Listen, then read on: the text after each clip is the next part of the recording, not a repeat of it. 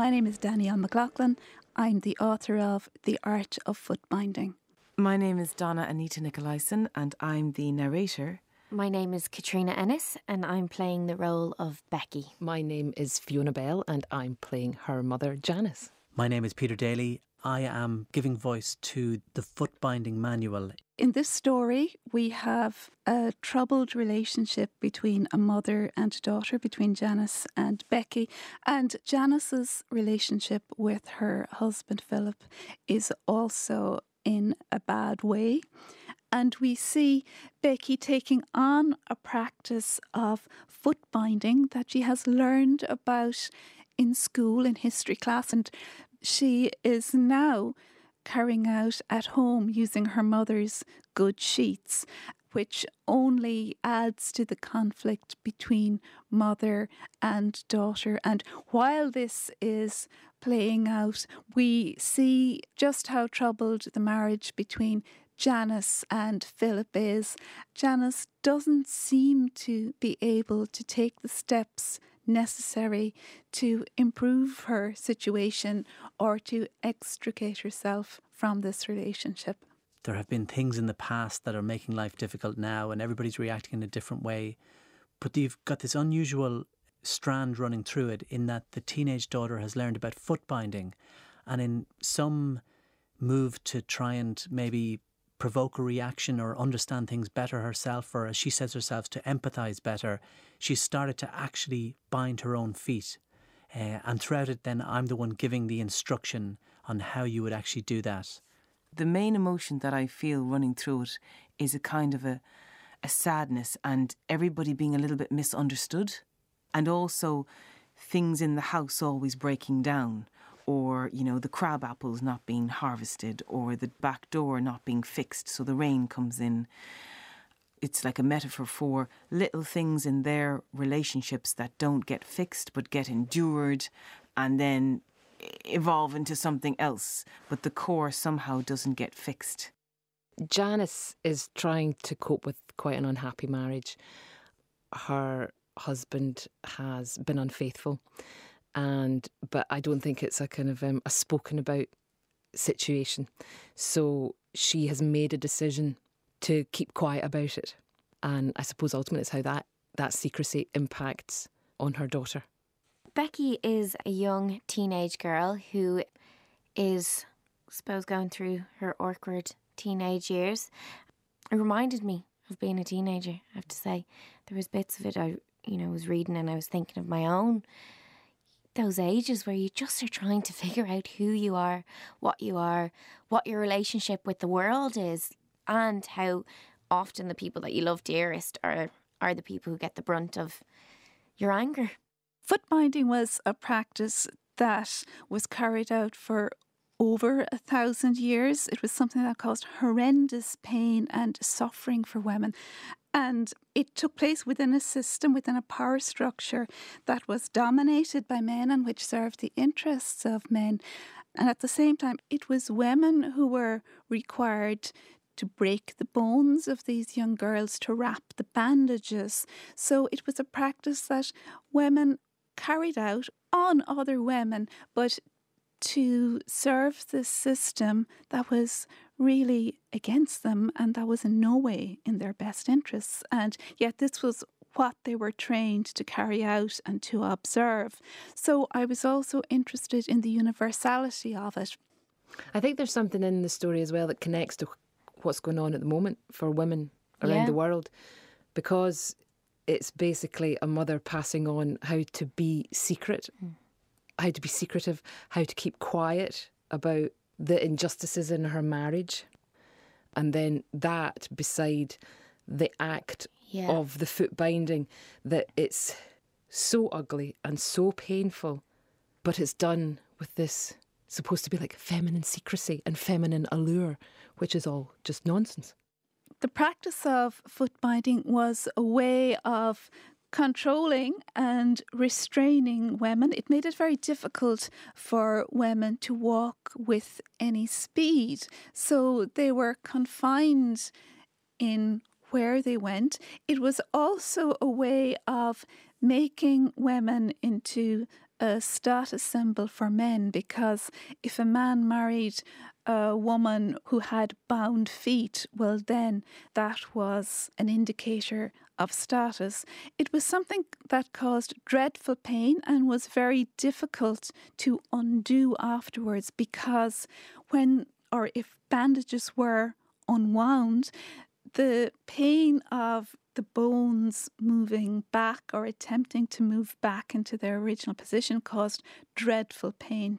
And sometimes the pain of the bones awakening to what they had been was too much for a woman to endure. And I was interested in that idea that for Janice, perhaps she has been so long in a bad relationship that she feels that perhaps that it is too difficult. She can't see a way of bringing about change in a way that will be bearable for her.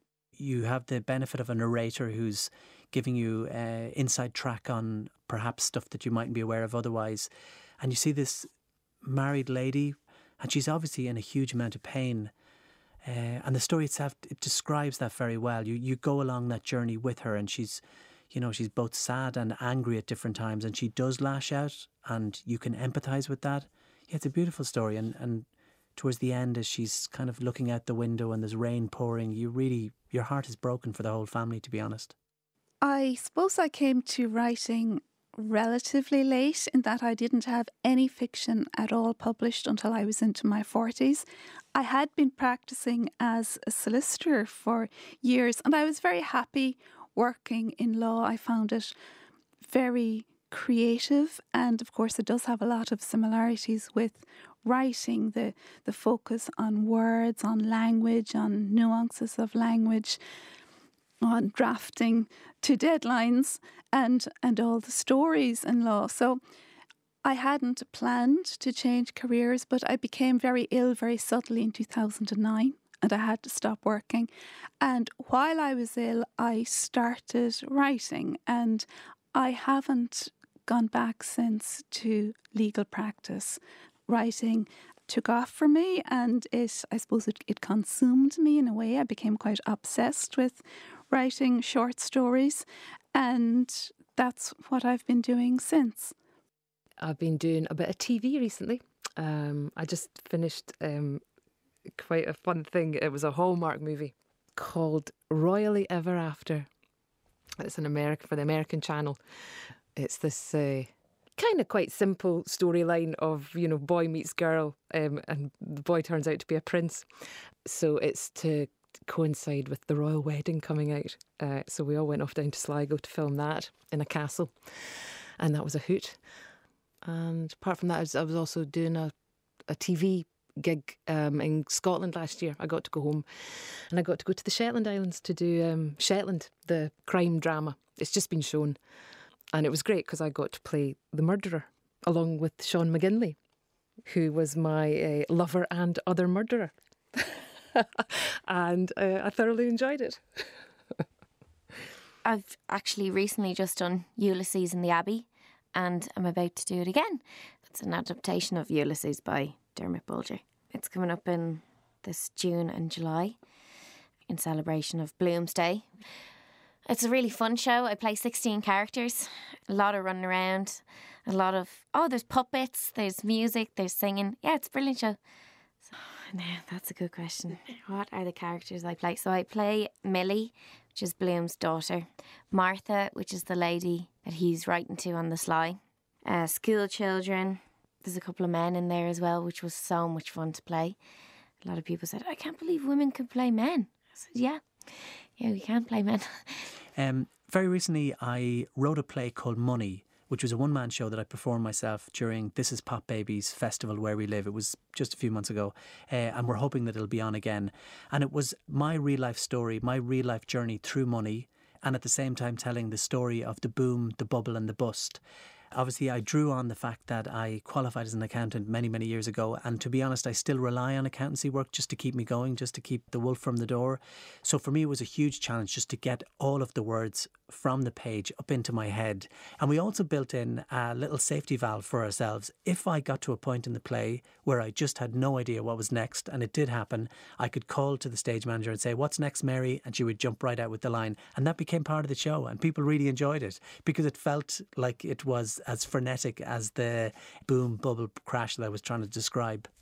The first of my longer short stories was Night of the Silver Fox, and that was published by the Stinging Fly magazine in 2012, and I had another longer short story published at the end of that year, a story called A Different Country.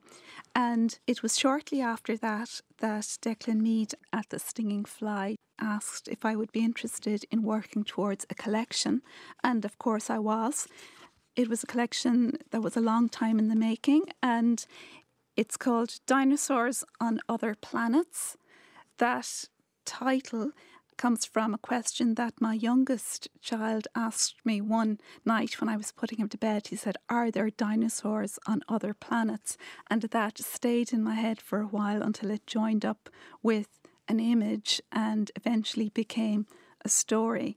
And I'm absolutely delighted that Dinosaurs on Other Planets is out there in the world. An experience I had over the last few years that I thoroughly enjoyed and absolutely was terrified by. I stepped into Druid Shakespeare. One of the actors in it had to step out of it towards the end of the run. So I stepped in for the last 2 weeks in Kilkenny. So effectively, I'd seen the show. I'd seen it as a punter before I even knew I was going to be part of it. Then I got a call from Gary Hines, which I was thrilled about. And she asked me would I would be up for the challenge of stepping in.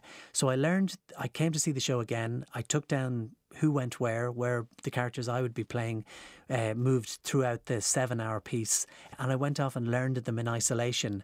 And then I met the rest of the cast when they came back from America, and I just stepped into it. I literally stepped into it.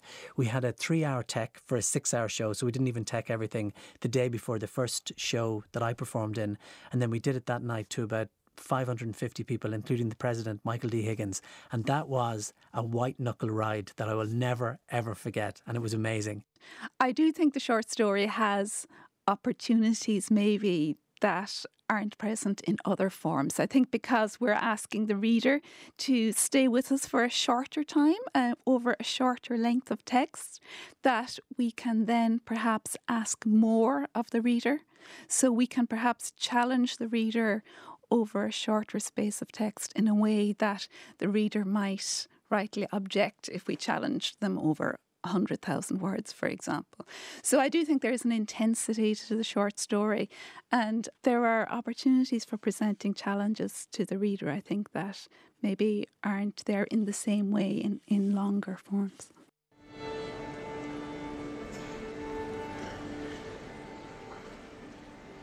That was writer Danielle McLaughlin with actors Donna Anita Nicolaisen, Peter Daly, Katrina Ennis and Fiona Bell discussing the radio version of The Art of Footbinding, next week's Drama on One.